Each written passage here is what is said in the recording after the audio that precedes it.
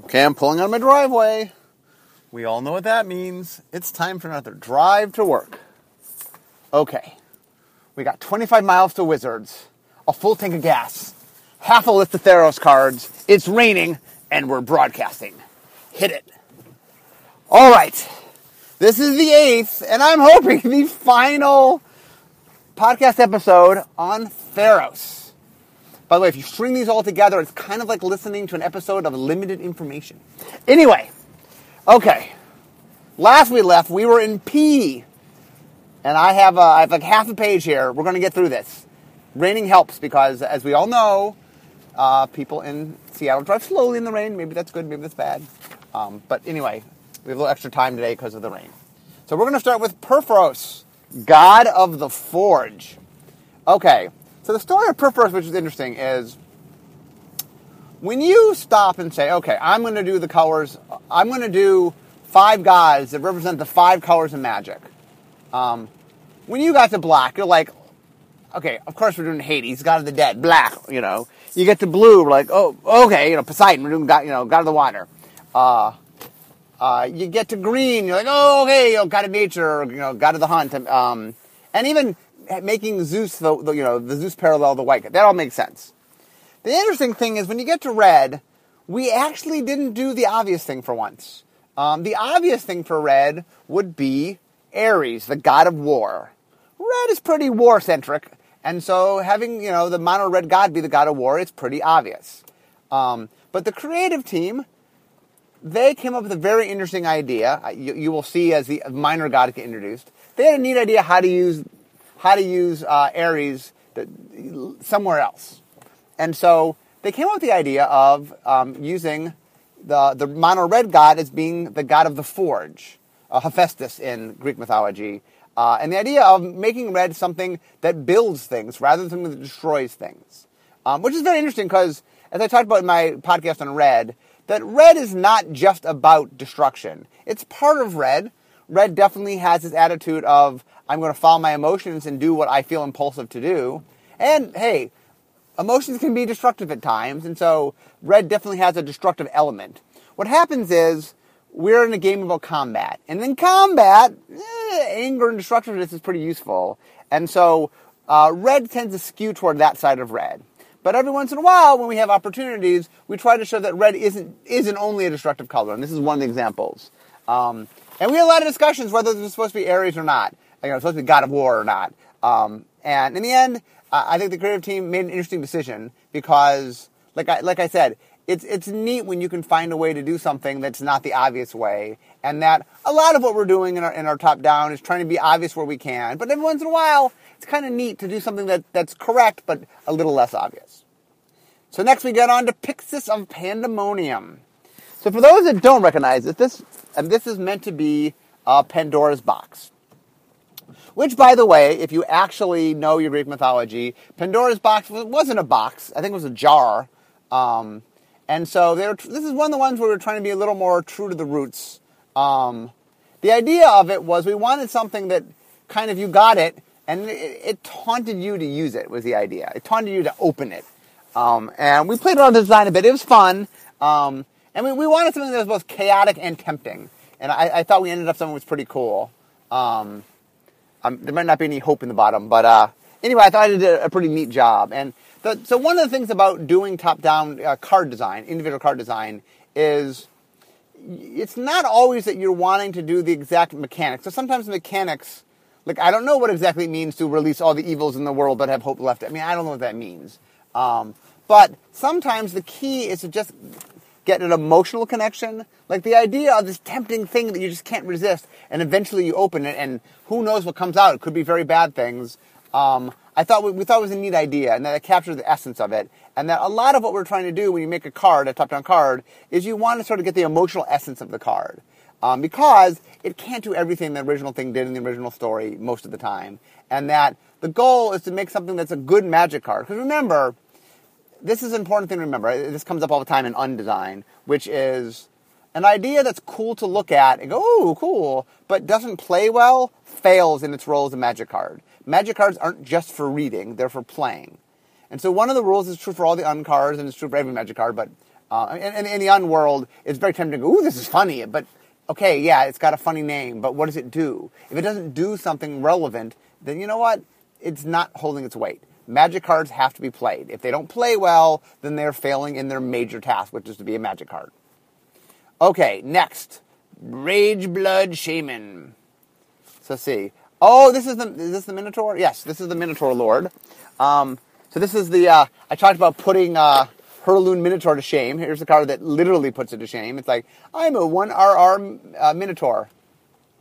2/3, but I'm a little better. I make all of the merfolk better. So we knew we wanted to have I wanted to have two Minotaur Lords. One which was meant for limited and then encouraged the black-red deck. And the other which was just, hey, here's a fun Minotaur Lord. We knew Minotaur Tribal was going to be the thing we pushed most tribally. And I wanted to make sure that people, because Minotaurs in black are mostly a Theros thing, that if you go through the history of Minotaurs, they've been all over the place. But they've been in red, it's been their center color. I mean, in Homelands they were in blue. In Ravnica they've been in white, or at least, hybrid red-white. So I wanted to make sure that if you just wanted to put together a good old-fashioned, throw all your Minotaurs in a deck, that I wanted to make a mono red one that you could just play with the red Minotaurs from all across the time, and that if you wanted to make a fun, legacy style, I mean, I say legacy only in the access to cards, not in the power level, Minotaur deck that you could. And so we made that card to be that. I don't think when we made the card originally, by the way, we exactly made it Herloon Minotaur. I think the development actually changed the numbers around because they thought it was entertaining to say. Real quickly, one of the stories about Herloon Minotaur is the game came out, and Herloon Minotaur had this very awesome artwork by Anson Maddox, but it was a really weak card. But what happened was there were people at Wizards who didn't really understand how bad the card was. They just really liked the art, or maybe they understood how bad the card was and didn't care, but they really liked the art. And so in the early days, Herloon Minotaur became kind of the mascot of the company. And the problem was that I think the people who originally picked it understood that it wasn't that strong a card. But over time, other people in the company that didn't know the game that well started assuming that this was something that players really liked. And what they missed was, no, it was a weak card. Players didn't like it. And that Wizards had this attachment to it, but it wasn't something players were attached to. And they were... So, for example, real quick aside, I know I'm trying to get through this, but it's a funny story. I was called in one day by one of our people, our marketing person, many, many years ago. And this was for 5th edition, I think. And they had an ad for 5th edition. And 5th edition, if I remember correctly, was the one in which Sarah Angel left the set. And so they had this campaign where Sarah Angel is writing a postcard to Herloon Minotaur. And Sarah Angel's like, hey, Hurley, I'm off having a great time. I hope you're enjoying things back in Dominaria. Hey, hold down the fort or something like that. And so they called me in and they said, and they called a bunch of RP people in. And like, hey, what do you think? And so I'm like, oh, okay, let me see if I can translate to how the players will read this. So basically the ad says, hey, remember that card you really liked that was pretty good? Yeah, that's gone. Remember that card that you didn't like that kind of sucked? Yeah, that's still there. I go, I don't know if that's the campaign you want to go with. But anyway, we've made a better Hurley. So next, Rescue from the Underworld. So this, I think, is my absolute favorite card in the set. I think it just sneaks out past the rocks, Chain of the Rocks. Only because I love when we make a card that we could not make anywhere except here.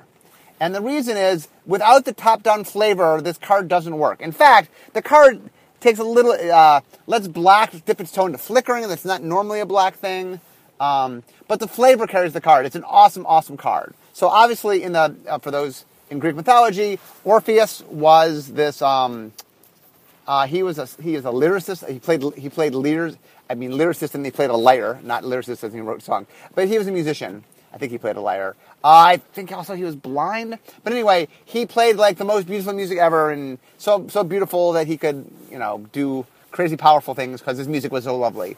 And he lost his loved one. She was taken down to Hades, or taken by Hades, down to the underworld.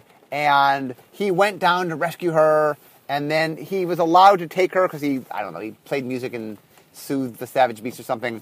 And the basically what the rule was, he couldn't look back until they've gotten out of the underworld. That if he looked back, he would lose her. And so he steps out into the sunlight, and he's like, we did it. And he turned around to see her, but she hadn't stepped out yet. So she was technically still in the underworld, and he lost her forever. But anyway, this is a little happier version. If you notice in a lot of our stories, we go the happier way. It's like the Gorgons can know love. Orpheus can rescue his loved one. It's the romantic in me. Anyway, so this card came about in that same meeting we made, Chained to the Rocks. We literally were trying to capture the sense of rescue from the underworld. And I love the concept that the creature has to die to go to the underworld to bring the other one back. And it's so compelling. And the reason it's my favorite card, and the reason it ekes out Chained to the Rocks is a card that we do all the time. It's got a little extra twist. It's a mountain. I mean, it's a little different. It's not exactly what we do, and it's a neat twist, and it's very flavorful. It's probably my second favorite card. But I feel like Journey to the Underworld just does something we've never done. This is a black card unlike any other black card you've ever seen. I mean, black does have reanimation, but this has other tricks and does neat things. The one thing is we actually made it a sorcery, and development was the one that decided that it was so much fun they turned it into an instant, because there are a lot of tricks you can do if it's an instant. And so, anyway, I really, really loved how the card turned out. It's crazy fun to play. It makes wonderful stories. Anyway, my favorite card in the set. Rescue from the Underworld. Next is Scholar of Aetherius. Okay, so this is an example. So something we've been starting to do in our sets. So hold on a second. Okay. Something development started doing a few sets back. I think it's happened in Innistrad maybe. Something that Eric Lauer is the head developer, equivalent for me. I'm the head designer, he's the head developer. He really likes using off-color activations in cards to help limited. Because one of the things that off-color activations do is they sort of say, hey, if you are playing these color combinations, I'm much more attractive to you. And so they're cards that float a little bit because if you're not drafting both colors, the card's less of value. Now you might take it later on because the card can be played in a monocolor deck. So they're cards that if someone needs them, they can get them, but if not, they float and then they can be late cards for people that need them in certain colors. And what they do is they definitely sort of give you some guidance of what these color combinations are doing. And this is an example. So what happened was I did not do that in Innistrad design, and Eric added that. You notice there's I think that the off-color flashback is what he did in Innistrad. So something that we try to do now, and now design just does it. Eric has convinced us it's a good thing to do. Is we build this in that we normally have a cycle or two of off-color stuff that helps push in certain directions. One of the things design does now is we map each color combination and what it's supposed to be doing in the draft, just to make sure that we're providing the right number of cards so you can do the thing you need to do. And then sometimes we have gold cards, sometimes we have off-color activation, sometimes we have both that sort of push you and encourage you in the right direction. Okay, next, Sedge Scorpion. Okay, so one of the things that I talked about is that we were doing a lot of building up of giant creatures, and that we took some of the normal answers and took them away. But we wanted to have answers, meaning we wanted to make sure that if your opponent builds up this giant monster, that there are answers to it. So one of the things we did like, and one of the answers we did, is Death Touch. And the reason Death Touch is interesting is one of the things that is pretty good is, and something we do in white a lot, is answers to answers are interesting, meaning that I get an answer. So, for example, you build up your giant guy. I get up my Death Touch. Okay, you don't want your giant guy to die to Death Touch, so now you stop attacking. He's holding him off. But if you can come up with an answer to the Scorpion, once you kill the Scorpion, then you can attack again. And so it makes a dynamic gameplay where you can address it and slow them down, but if they find an answer to your answer, they can start attacking again. So it sort of neutralizes the threat, but it doesn't necessarily eliminate it. So that it allows some nice gameplay where it's like, I have this thing, they've answered my thing. Okay, well, they slow me down until I get the answer. And so that gameplay is nice, and it doesn't punish you. It's not, there's not the card disadvantage that a terror would have. But it does require you to work around it, and it gives the person a defense to fight against it. Because the key is not that we don't want to give you answers. We want to have answers. Every set is supposed to have threats and it's supposed to have answers. And our job is to make sure that we give both interesting threats and interesting answers. But the key, and this is what I'm trying to explain in previous podcasts, is when you are making your environment, especially in limited, you want to make sure that you have answers to your threats, but you want your answers to be appropriate to the threats that match the environment you're trying to make. If you have answers that are too good for your threats, then your threats don't have any teeth. And you have answers that are too weak to your threats, then your threats run wild. And you want to find a nice balance. And one of the things Theros does is that Theros provides a whole bunch of answers to the threats, but the thing that's interesting is they're not quite the normal answers, and you have to learn, for example, there's certain things in this style, like Death Touch or in Summoning, that are a little bit stronger than they would normally be in a normal environment, and you have to sort of adjust and figure out what the strong answers are here. Now, that's one of the things in general, by the way, that I like a lot, which is I like each environment to shift the value of different answers so that part of playing an environment is not just figuring out what to do, not figuring out the threats, but also figuring out what the answers are to those threats. Like I said, that any good living environment, what you want your audience to do, and once again, I mean, I tie what I say back to things that I've done before to show that this all interconnects, is you want some comfort. You want the audience to just have things they know. Oh, it's magic. There's a giant growth in green, and I know what colors do what function, and those basic functions show up in every set, so I know what to expect. I want surprise. I want some things that don't happen in every set. I want some things in which, in this set that's better, or this is normally good, but in this set it's not as good. The classic example is when I did Mirrodin, that I put both Terror and Shatter in the set, because traditionally Terror was very good in Limited and Shatter was not so good. And in that environment, Shatter was very good and Terror was okay, but because it didn't kill artifact creatures, it was weaker than normal. And the idea was, in a draft, you actually, not always, but a lot of the time you want to take Shatter over Terror. That's not something that normally happens. And so having an element of surprise is very important. And then, once you set up all the patterns you're doing, then there's a sense of completion, meaning you create expectations for your audience, and then you have to follow through on the expectations. And so, once again, comfort, surprise, and completion rears its pretty little head, and it very much applies to how sets are put together. Okay, next, Shipwreck Singer. Okay, so this card was always meant as a top-down siren. One of the things that we were trying to figure out, this is actually an interesting card where what we did first is we figured out what it was supposed to do because it's a siren. And then we figured out what colors it was. A lot of the times we start like, I'm making a black card. Well, what does the black card do? This was not that. And in top-down, sometimes you do this. So we said, okay, what does the siren do? So for those, in Greek mythology, I think the sirens first show up actually in the Odyssey, I think. The idea of a siren is they're creatures that sit on the rocks and they sing. And their songs are so lovely that the sailors are lured and they crash their ships on the rocks. And then I think the sirens eat them or something. I'm not sure what the sirens do once they crash them on the rocks. But anyway, they're creatures that seem lovely, but end up being cruel and evil. Little subtext of what seems beautiful is not always beautiful, and that might be harmful. So we knew we wanted something that would lure things in, but also be destructive, right? That's what a siren is. So it seemed clear to us that a siren would try to get you to come to its side. So we said, okay, it lures you into attacking, and then it has the ability to punish you for attacking, because it has to lure you in, make you attack, but then because you're attacking now, it can hurt you. So we had the idea of forcing you to attack, and that ability is done in red and blue. And then we had the idea of damaging an attacker. And there's a couple of different ways to do that. White can damage attackers. Red can damage anybody. Black obviously can do -X, -X, so it can do that conditionally. So we played around with what we wanted. So part of it was, okay, mechanically, the first part needed to be blue or red. The second part needed to be white, red, or black.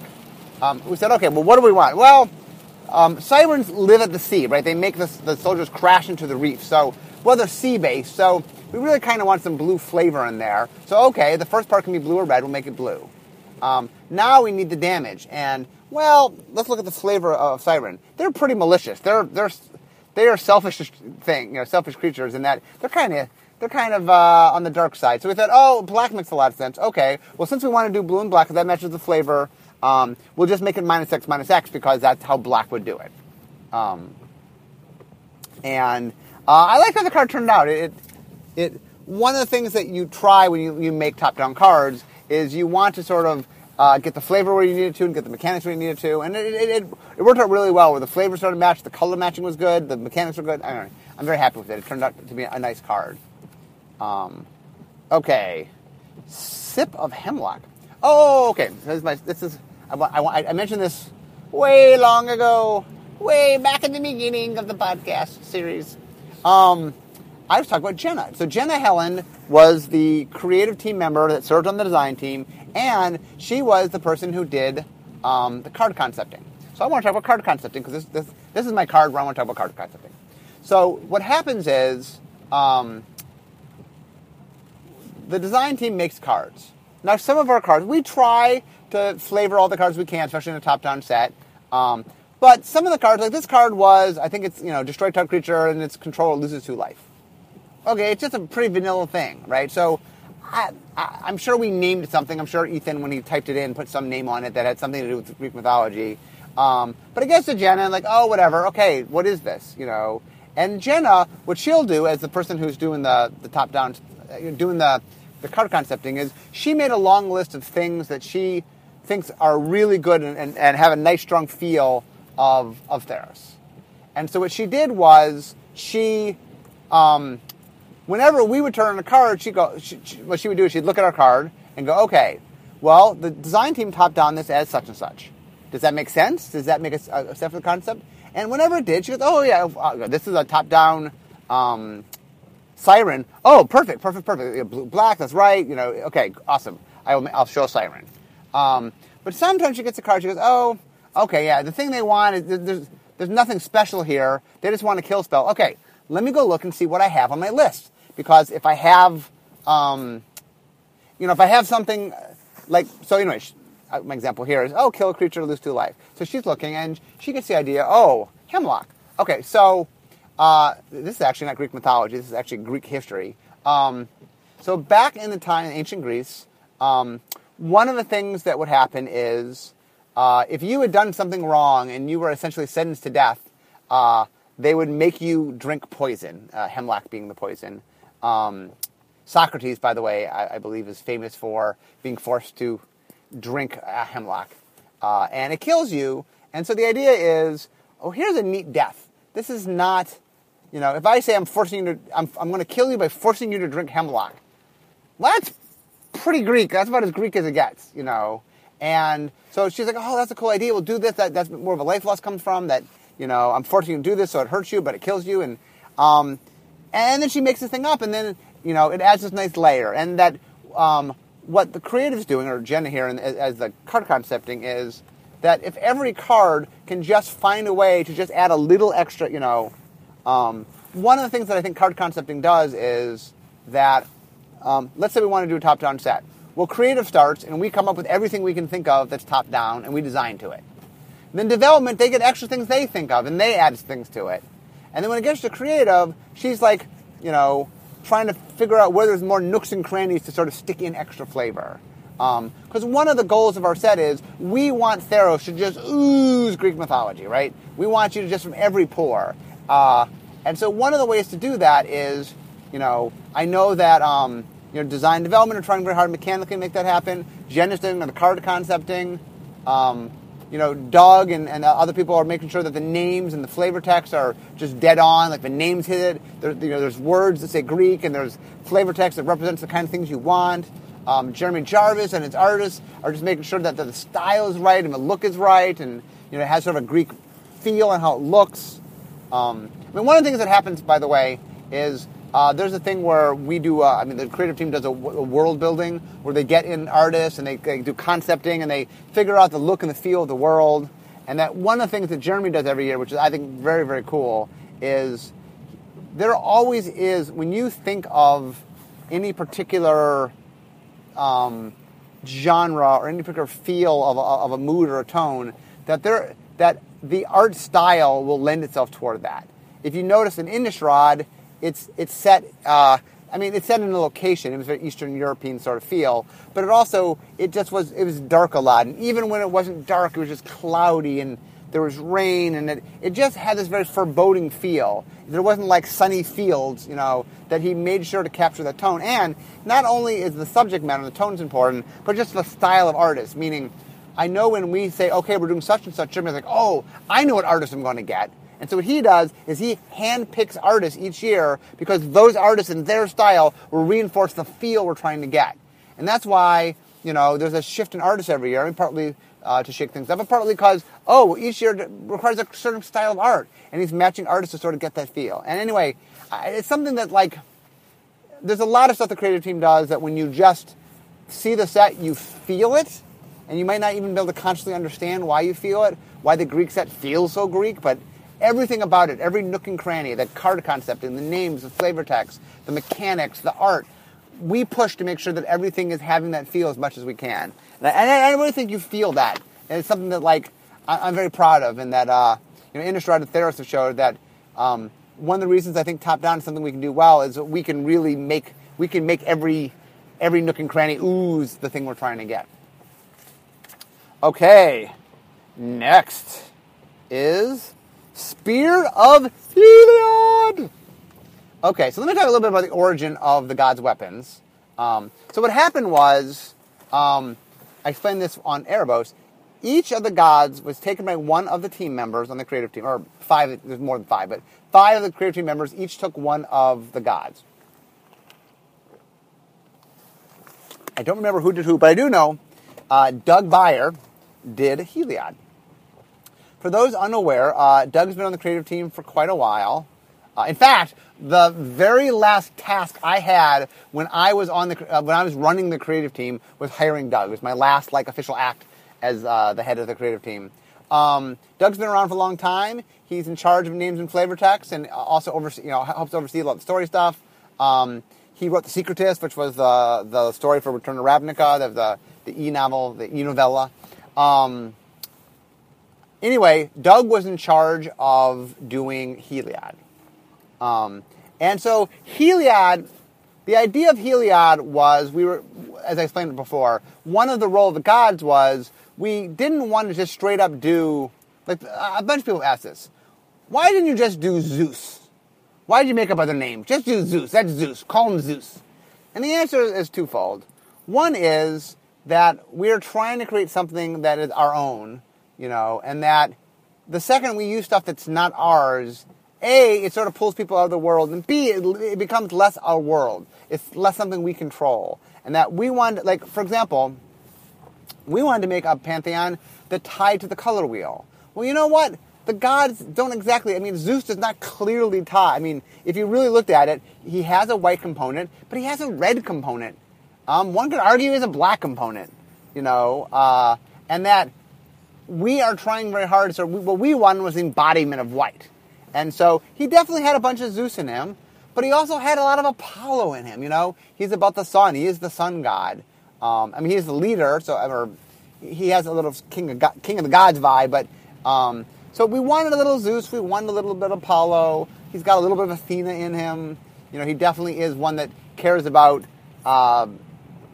judgment and being fair, but one of the things that we wanted was, because he had a little bit of a Zeus vibe to him, now Zeus, for you those who know, he threw lightning bolts.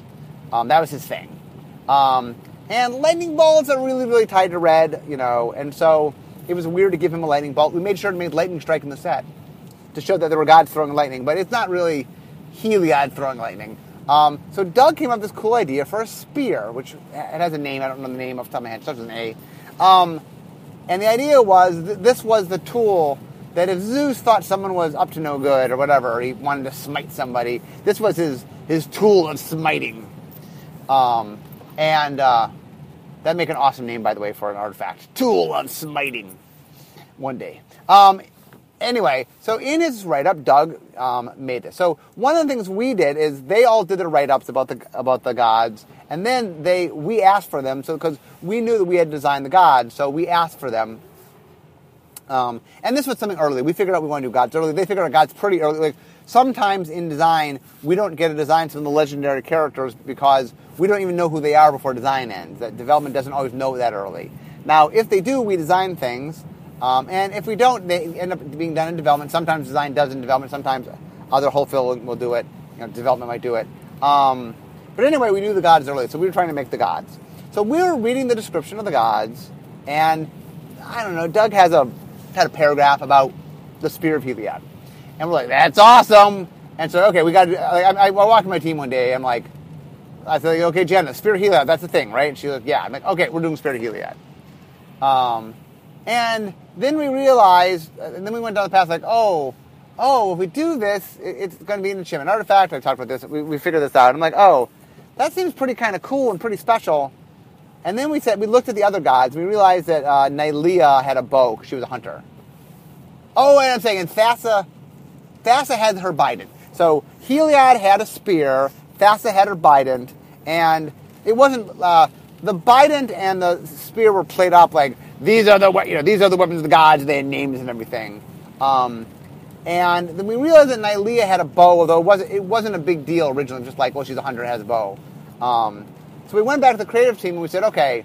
Well, look, we see that Heliod has a spear and Thassa has her bident, and Nylea seems to have a bow.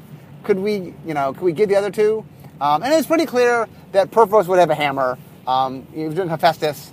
He's god of the forge, and so him having a hammer made a lot of sense. So really, it was kind of like, okay, well, can we give Erebus something? And I think Brady was the one that came up with the idea of giving him a whip. So anyway, the reason we ended up with the cycle of God's weapons was we really wanted to do Spirit of Heliod.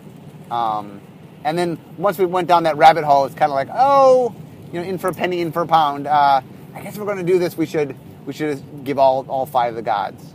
So one of the things, to give you a little warning, is not all the gods have a special weapon. Only the major gods have a special weapon. So for those that are waiting for the 10 more weapons gods, the minor gods, they don't get their own weapon like the major gods. Because it's a good to be a major god.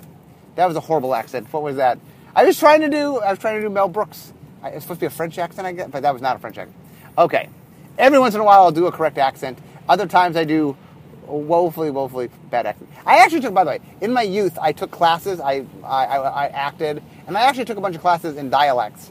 And then what you do is they basically show you all the vowel sounds and some of the consonant sounds that aren't the same. And like, whenever you would say the ah sound, it's a, for example. And then so you read the words, and the key to doing dialect is learning what the shift is on those letters. And there was a period in time that I actually was decent, because I learned them and remembered them all. The problem now is I don't remember any of them, so I've lost it. But in my youth, when I kind of knew it, like I actually do an Irish accent, and now it's pretty pathetic. So it is lost as a skill that has to be kept up. By the way, doing dialects is really, really hard. If you see people in films doing dialects and they're doing it really well, then you should be impressed, actually. It's very, very hard to do. Next. Okay, the temple cycle. Okay, so one of the things you have to understand about how design development works is what lands go in the set, especially lands that are going to be relevant to constructed. I mean, if they're more limited things, design doesn't, but if there's something that is going to be relevant to gameplay, development makes the call on what lands go where. And it's almost become a running joke because what makes sense for the standard environment, it almost feels like it's like directly wanting to contradict. Like the classic one was Innistrad, where I created this theme, this very, very strong ally color theme. We had 5 tribes, they all were ally colors, and so the set had very, very much of this theme of, okay, play allied colors, especially limited. And then we needed, the dual lands we needed were enemy colored, but I'm like, enemy color, that's like nothing about my set says enemy color. And I actually, out of protest, I I made the slots for them, and then I put in lands we would rather have in, knowing that 2 seconds in I knew Eric would take them out. I mean, I gave him the slots for it. I even put a note in the file. If perhaps you want to have enemy dual lands, they can go right here. But I refused to do it on principle, and that it had nothing to do with my set. But anyway, the Scry lands obviously were designed by development. For starters, they added Scry to the set, so that should be one big tip. So the interesting thing about Scry lands is I won't answer this question because people always ask, which is when you look at the guild lands, the gates from Return to Ravnica, those are common. And then you look at the Scry lands, and they are rare. People are like, what? These seem almost the same. They are both come and play tap dual lands that have a small effect. So let me explain a couple things. Number one is, let me explain how the default works. If we make come and tap lands, especially ones that do anything other than just come and play tapped, those are defaulted to uncommon.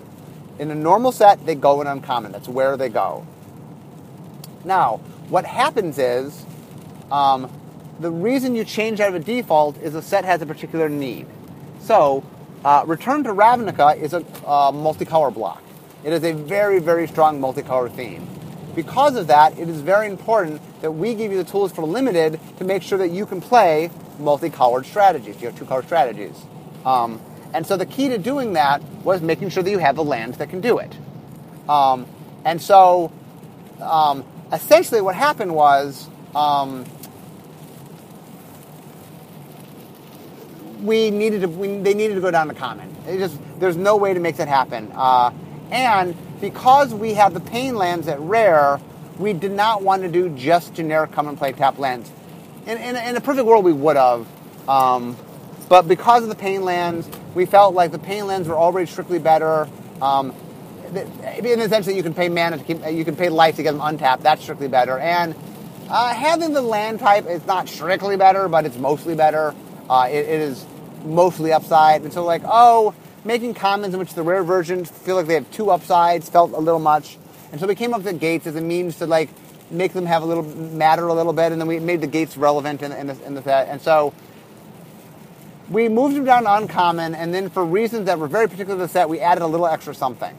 But normally those should be uncommon, especially with added value. So when you get to this set, okay, default is things want to be sitting at uncommon. Except, while it might seem like counting as a gate and scrying for 1 are of equal value, they are not. Scrying for 1 actually is much better. That if you are playing constructed, unless you happen to have one of the few Gate Matters cards, very, very few which that are remotely constructed, you would want to have the Scry land over the Gate land almost every time.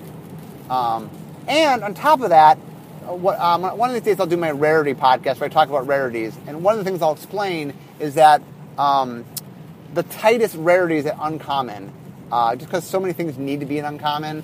And so uncommon is always fighting for space. And so what happened was we decided that it was cramming a lot in uncommon. The limited game didn't need it. They were decently strong cards. And like I explained in the land thing, look, one of the reasons that lands sometimes will go to rare is we do want you to make sure that we have enough cards that when you open the pack, you're excited to get the rare you get. And, having lands that just go in any deck that are good, or any, 2-color deck, or even if you're a lesser player, having lands that people will just trade you for so that you can get the things you want, we've found that people like that. And so we try to make sure that we put exciting cards. Lands that we know will see constructed play are one of the things that people will be happy with. That it is a card that has value, that when you open your pack, it's a value card in your rare. And that we try to have balance, and so we tend to push things down when we need it from a limited environment, and we don't need the limited environment, we will push it up. And this is the case right here, where we were squeezing uncommon, we needed more spells and less land. We wanted to have the 5 spells versus the land. We thought the land would do better at rare. It also was better in value. So anyway, we pushed them up. So that is why they are separate. I think in general, by the way, the reason people don't quite get how good the scry lands are is that I don't think people really realize how good scrying is.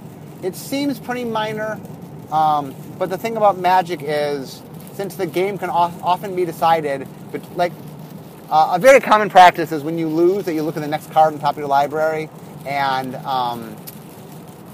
it's a bad habit because it teaches you bad habits, but you'll notice on certain games, like, oh, the next card is the card I needed.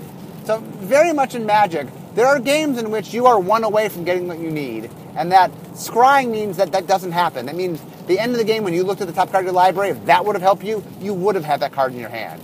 And so I know that Scry 1 seems on the surface like it's not that big a deal, but it actually is a lot more powerful than it seems.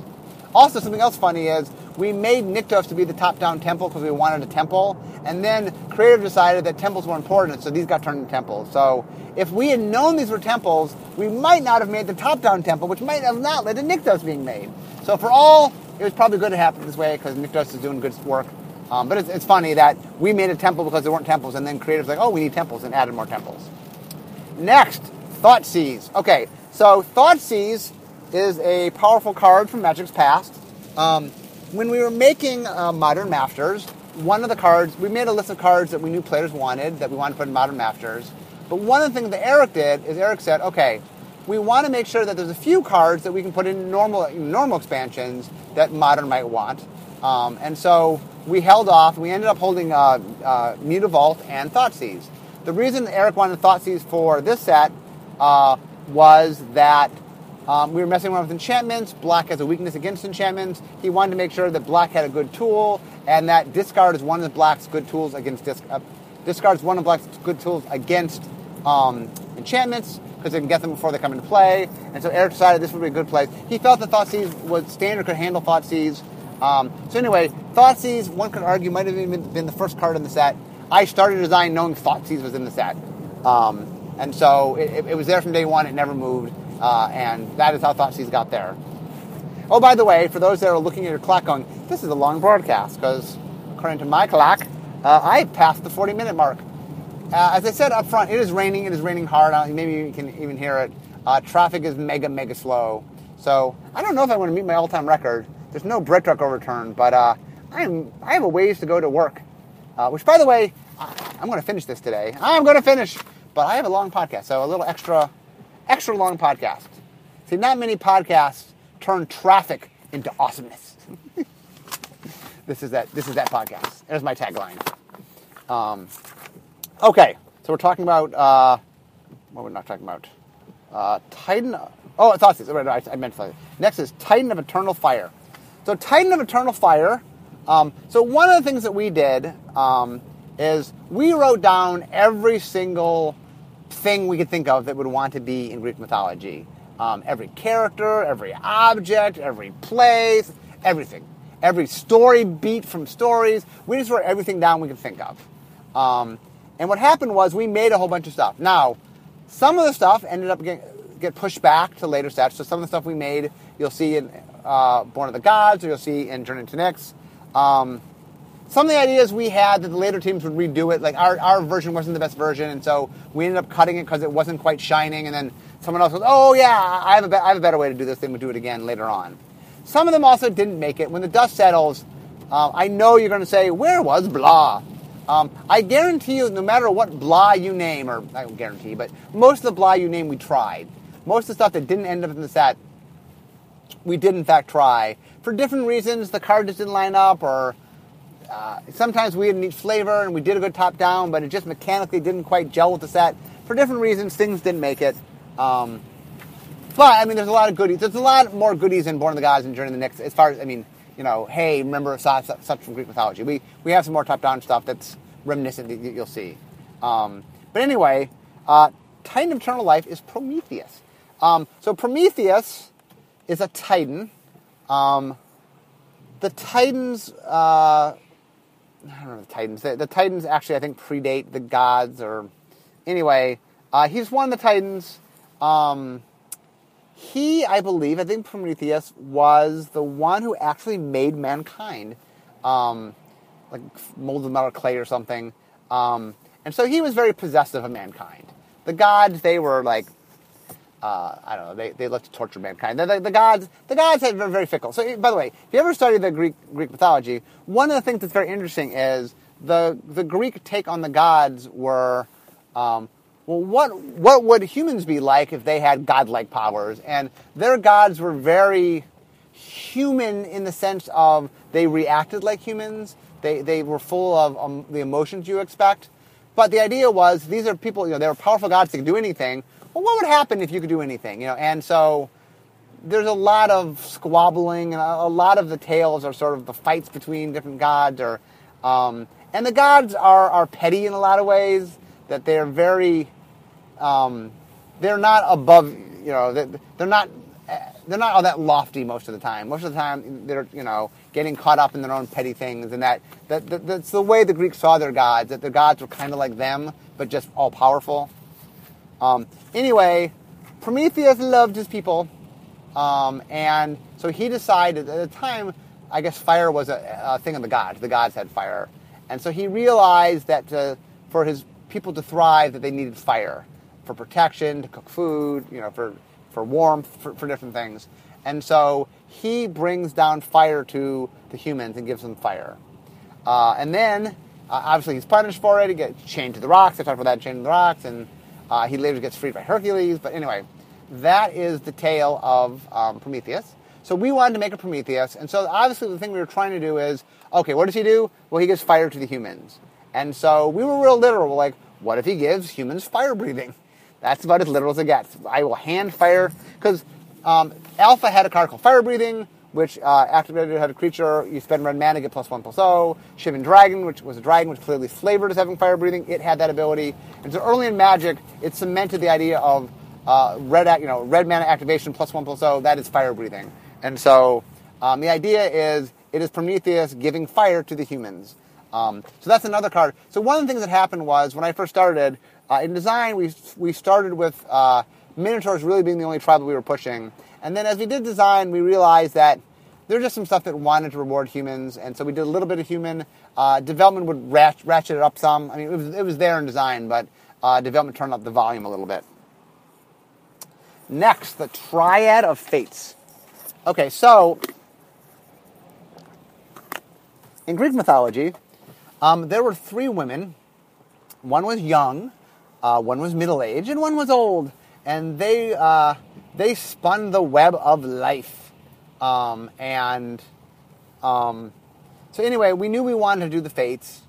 We knew the Fates, there's three of them, but the Fates are a single entity that had three components of it. It was important that we had the sense of three. Now this card went through all sorts of changes, and in the end, we didn't know what color it was. We kept trying to make things that made sense, and this was like the Siren. This is the kind of card we just kept trying to do top down. In the end, we decided that it made a lot of sense. It was white black, only because the Fates have the sense of they very much set order and they choose things, but they also kill you. They just serve your death, and so we felt like, I don't know, we felt it had a neat white-black vibe to it. And if you notice, there's three different abilities on the card. And the idea is each ability goes along with one of the ones who spins the web and creates life. And one is the one that measures the web. And one of the ones is the one that cuts it, decides when you die. So anyway, that's exactly us sort of messing around, and that each of the activations represent one of each of the Fates. And we messed around. We like the idea of fate counters because we wanted to sort of, get across that these were the Fates. Anyway, it was one of the trickiest cards. We knew we wanted to do the Fates on day 5, and it took us to the end of design. We did. This is, I think, pretty close to what we handed over. I mean, development tweaked it some, but this was the design we handed over. Okay, next, Triton Fortune Healer. Okay. So the second we decided, we made Heroic. Originally, Heroic was +1/+1 counters. Then we decided we wanted to mix it up a little bit. And so once we knew that, we said, okay, well, we're going to have some colors more get abilities for the creatures, meaning that the Heroic makes their creature better, and some are going to generate effects. And we decided that blue and red made the most sense. They're the spell colors. And so it just made a lot of sense. It made a lot of sense for them to be where we focused that. And so obviously, the very first time, I talked about in red that whenever we use a new ability and we put it in red, like the very first thing just by default make is damage. Well, the same thing happens to blue. When you do a new ability and you put it to blue, the first thing that always happens is draw cards. In fact, here's something from the outside. If I had to list all the notes that I got from development and like wrote them down. And then I went back and I said, let's collect and see what's the most common note I get from development. The most common note might be too much card drawing. Design loves card drawing. It's fun. It enables you to do more stuff. But the problem is card drawing is dangerous. I think in my article once I showed that like if you take all the cards that have ever been restricted in Vintage, like the tournament that's the most powerful tournament, there's cards that are so powerful you can only have one of them. Like 3/4 of them are all about card drawing. They're all about card advantage, and it's dangerous. I mean, Blue gets to do it. It's something that we're allowed to do, but we got to be careful with it. But anyway, okay, Heroic was one of the key mechanics of the set. I really wanted to do something special. Draw a card made perfect sense. Like, oh, every time you target this, you get to draw a card. Well, that's pretty potent. We tried it at Common, the folly that it is. I mean, one of the things design will do. Oh, so here's a little thing. Let me talk about this. Oh, by the way, if I sound like I'm going off and just telling extra stories today, we've just passed the 15-minute mark. I'm nowhere near work. I'm sitting in traffic. In fact, I'm going to be late to my first meeting, and I should have been to work. You guys know it takes me 30 minutes to get to work. So I have no idea why. I don't know if there's maybe there's a bread truck somewhere. But anyway, we're going to break the record. In fact, we are at 51 minutes. So before I go back to my podcast, dun dun da da dun da da dun da da dun dun da dun da da dun da da. We have now set a brand new record for Drive to Work. We have passed. I think the last one was like 51 minutes and I don't know 30 seconds. So we haven't technically passed it yet. We're just about to pass it right now. But anyway, you are listening to the longest Drive to Work so far. And here's the funny thing, which is if this was a normal day, if I was just driving to work and I was this late to work, I'm late to my meeting, I'm sitting in traffic, I would actually be very upset. But I'm doing my podcast, and I love doing my podcast. So this is why I have 2 podcasts a week, because I enjoy doing it makes my drive to work more fun. So, okay, is it an accident? It looks like there might be an accident. That might be why we're so late. But anyway, well, we'll see. I'm still, what am I talking about? I'm talking about Train Fortune Hunter. So I'm talking about how we love making card drawing cards. So here's the thing I was going to talk about is one of the things that I will do a lot of times in design is I will put things in common that in my heart of heart I know aren't common, but that I really want to understand how they work. I'll give you a good example, which is this card. I want a Heroic that draws cards. In my heart of hearts, if you ask me, is that card going to end up being common? No. The card that's Shock, is that going to end up being common? No. But sometimes I'll put those at common because what I really want to see is I want to see the games where those cards get drawn, because those are going to be the exciting, the real exciting Heroic games. They're not going to happen all the time. The reason they're uncommon is so it's not a common occurrence. Traffic is picking up. I think I figured out why I was so slow. So I still have a ways to go, but we're heading toward work. I will put things in common because I want to see them. I want to see the volume of them. And so that's a very common trick, is to take the things that you want to understand, put them at lower rarities, so that in your playtest, you raise their ad spend and it happens more. And then once you understand it, then you can raise their rarities. And so that's what happened in this card, which is I knew it would do really good things. I knew that we needed to, especially in the white-blue deck, really encourage you. Like the white-blue deck says, I'm going to Heroic Reach, and you want to target them as many times as you can. You jam full your deck full of things that are going to target these things. Where other things, like the white-green deck, the reward you get, especially in green, is good enough that maybe, look, if you just target it once, that's good enough. You don't necessarily need to target many times. But white-blue is like, no. I get this card, especially this card. I get this card out, and I want to target this baby as many times as I can target it. And I will put more instants in my, instant sorceries in my deck because I want to get extra value to try to target those things. And then one of the reasons that's awesome is it just makes different Heroic decks. It pushes you in different directions. But anyway, that card was a card we knew we were going to make. We made it very early, but it took a while to get there. Okay, I'm on my last page, which is a little tiny bit. I only have 3 more cards to talk about, and I'm not that far from work. Although we're going to pass the hour mark. That's my. We'll see. We'll see if we pass the hour mark. I've never ever. New frontier. I do want to get to work though. As much as I'm enjoying our podcast, I would like to get to work. I'm going to be missing a meeting in 2 minutes. So, in fact, I'm missing card crafting, which is one of my favorite meetings, because we talk all about very important things about how we do card design, and so I do not like to miss it. Okay, next card is Underworld Cerberus. So when I made this card, one of the things I said to the team is, guys, there are cards we can try, there's cards we can mess up on, but there are a few cards we got to nail. When we were doing Innistrad, I said that with the werewolves. I go, guys, we got to nail the werewolves. So this, I go, one of the things we got to nail Cerberus. Or Cerberus. I think Cerberus. There's a comic book that I always confuse with. Anyway. So Cerberus is, I think that's the correct name. If I'm pronouncing incorrectly, pronouncing it like the character from the comic, I apologize. It's my comic brain. Cerberus is a three-headed dog that guards the gates of hell, or other gates, but guards the entrance to the underworld. And so we wanted to make a ferocious three-headed dog. Like, we knew we were going to do it. It's one of the most iconic things there are in Greek mythology. Magic does monsters well. How can we not do the three-headed dog well? And so we spent some time and energy. I was really happy with this design. I love the fact that it was cool. It made sense of Cerberus. It had a flavor with the graveyard. So anyway, I think this was very neat, and I'm happy that we spent the time and energy to get it right. And every once in a while we finish a card, in design we'll do a card and I'm like, nailed it! So anyway, this is one of the nailed it cards. But once we got it, I'm like, that is the card. That's it. We got it. Okay. Next, Vanquish the Foul. So the interesting thing about this card was when we first decided so one of the things that happens is this card was influenced by packaging. So one of the things you do when you make packaging is you want to figure out, we would call it the key art, which is, what do you want to see on the box? So one of the things is you have a figure that there's some, we call it face of the set. So Elsbeth is coming, okay, Elsbeth's being dressed in, we're like, okay, what do we want to see? We want to see Elsbeth dressed in like Greek clothing, holding like a spear. It's like, I'm Elsbeth, right?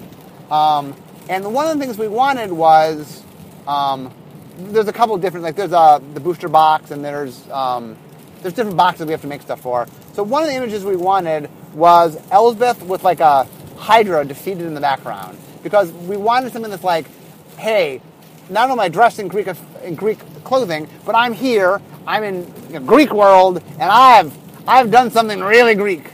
And so what's a very powerful, tough creature to defeat? Well, we look at our iconics, and okay, dragons, cool, we do dragons a lot, but dragons, while they are in Greek mythology, and that's why we use them, they're not as iconic in Greek mythology. In fact, I have to tell people, yeah, they are in Greek mythology. So, sphinxes are very much part of Greek mythology, but sphinxes aren't really monsters, and I mean, they can be, but we felt like killing a sphinx didn't feel right. Demons, while they kind of exist, was not iconic enough. And there were no angels, because angels really don't fit in Greek mythology. But hydras, that's one of my iconics. Defeating the hydra is like one of the labors of Hercules. It felt like very monumental. And so we decided that having Elsbeth defeat the hydra was going to be something that we were going to show in the packaging. It ended up becoming a key part of the video, the teaser video beforehand. But what that meant was, okay, we needed to show her beating the hydra. So one of the tasks that Jenna had for the card concepting is, one of the cards has to show her defeating the hydra. That's in the story. It has to happen. We want it. It's going to be on the box. We got to see it. And so Vanquish Vanquish the Foul was the card where Jenna's like, oh, yeah. Okay, this is the perfect place. And she stuck it there, put the art, and we got a chance to show her defeating the Hydra. The other reason, by the way, that we needed it, here, I'll give a little tech behind the scenes, is the way we do the videos ahead of time is we take the art that we've done for the card sets and we use different techniques, special techniques, to give motion, but we need the actual paintings to be able to do that. And so they knew that they wanted to show her killing the Hydra. So it was important to have that image so they could use that for the video. So some of the times, if they know images they want for the video, they'll make sure that we have images in the cards so they have the components to be able to make the video. Okay, the final item on my list. By the way, if this had not been a crazy, crazy long day, I never would have got through my list. So how are we doing? Oh, we're coming up in an hour. Holy moly. Okay, guys, hopefully my double length podcast is not a problem for you, because in 20 seconds I will have been doing this for an hour, and I'm now late for my meeting. Anyway, thank you guys for sticking around for the extra long episode. I did not know when I left my house that the rain would cause such a delay. Although there was an accident, that's why. Okay, guys, and it is now an hour long. You were here. You were here for the first time. Hopefully not a too frequent time. Okay, last card to talk about, Witch's Eye. Okay, so if you watched, I don't know, anything with Greek mythology, we'll use Hercules, the Disney cartoon.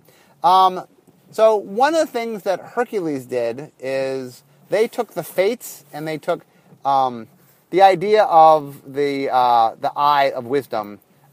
They sort of combine them. So there are the three witches that share the eye. Those are actually separate things. And the fates are one thing, and then there are the witches that share the eye are different. Those are different Greek tropes, but Disney combined them. And a lot of people think of them as being one thing, but they're actually not. The witches with the eyes, I'm not even sure if there were three. There might have just been one. It is part of the Perseus story. Perseus is the guy who slays Medusa. He is trying to. I'm trying to remember the story exactly. He needs to get to Medusa, and he needs a special sword, and he needs a special shield in order to fight her. And along the way, he meets the witch, and she has the information he needs, and he takes her eye. And in order to get the information, in order to get the eye back, she gives him the information. But anyway, the witch's eye is a.